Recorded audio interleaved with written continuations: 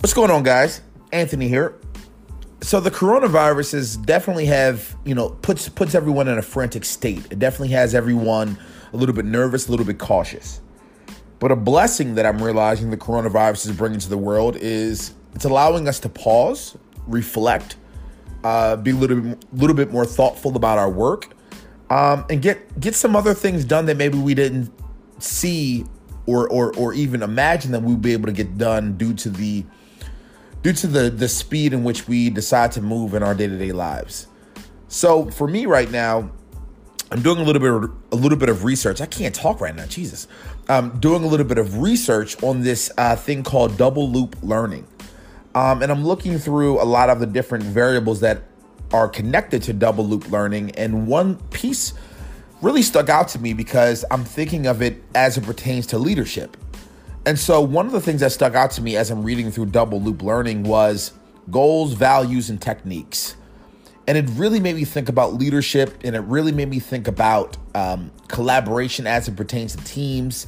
It really made me think about culture and how two human beings can kind of work together and be on the same page. And it made me realize that, number one, goals have to be aligned. I think what a lot of leaders tend to do is a lot of leaders tend to be very selfish in where they want to see things go or very selfish as it pertains to the goals. What am I trying to say? A lot of leaders are only focused on the goal of the organization and not necessarily the goals of individuals at a micro level. And I think that's an inherent issue that we need to address. And so I guess what I'm trying to say is what I'm hoping more leaders can do is not only realizing the goals of the organization, but actually caring about the goals of Sarah, of David, of Andrew, of the 84 other employees that you have, and figure out if their overall goals can connect and align with the goal of the organization. Now, if I'm a leader, I would ask the employee to have that inside of their mind and to be thoughtful about that and honest about that. But as a leader, it's my responsibility to be thoughtful and honest about that as well and to extract that data. So to give you guys a very good example, let's look at what I'm going through at this moment. At the moment, I am trying to get better as it pertains to creating culture, creating an employee experience model that is productive for an organization. But I also want to stay sharp as it pertains to business development, marketing, business structure, business organization, scaling a business, because I believe it's going to give me a benefit upper hand as it pertains to other people that are only focusing on HR and employee experience. So the way that I've designed my work is I'm making sure the company that I'm working for, I have a little bit of everything inside of my to-do list on a weekly basis. And so for me, I made sure, and the leader also did this as well, we made sure that our goals, right, my individual goals, the individual goals of the brand, align with my personal goals long-term as well as the goals of the brand long-term. So that synergy needs to be there. And oftentimes what I'm realizing now is when that synergy is not there, that causes underlining defense reasoning. It causes underlining assumptions. It causes underlining issues that can be problematic in the future. I'm also realizing that values play a big role in this as well as it pertains to two leaders or two individuals working with each other. Everyone has different sets of values at a very simple level.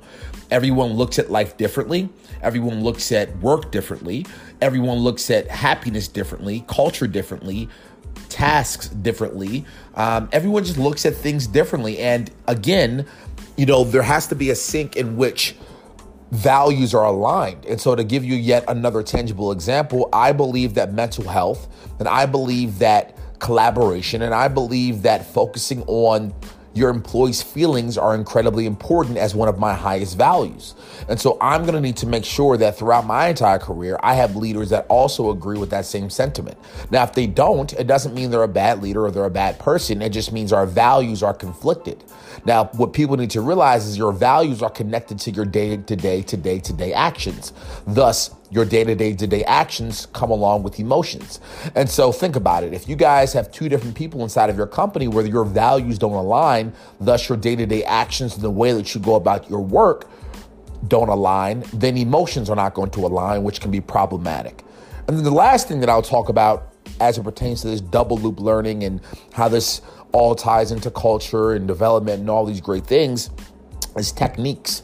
What people tend to don't realize, and I even have this issue at times myself, is the technique in which you deliver information, the technique in which you communicate, the technique in which you learn, the technique in which you work. Those things matter. And you need to have a good understanding and flexibility and empathy in which your employees learn, your employees work, your employees grow, your employees collaborate. And you have to be open to having everything be boiled down to a one by one basis. Now, again, I'm talking about companies, let's call it 200 employees or less, and focusing on that niche group there. So again, techniques matter. It matters in which and how a person decides to work and what's comfortable for them. It matters if someone's brain is in a comfortable, optimal state. It matters if a person is positive and optimistic when they wake up in the morning because things are organized and structured that fits their overall DNA. Those things matter.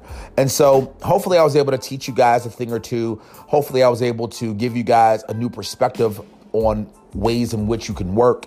And hopefully I was able to tell you how goals, values, and techniques all align and all connect with culture, leadership, and just how you can organizationally design your workforce to be optimal, to be efficient, and most importantly, to be happy. And so, as always, I hope I was able to bring some value. Hope I was able to shed some light on a few topics. And I want you guys to have a wonderful day. And I want you guys to be safe. Wash your hands, wash your bodies, watch the interactions you have with strangers, and just try to figure this out, because I know it's a tough time, but I think we can utilize this time to learn, to grow, and to be better people, to be a better society, and to eventually build better organizations. Thanks a lot.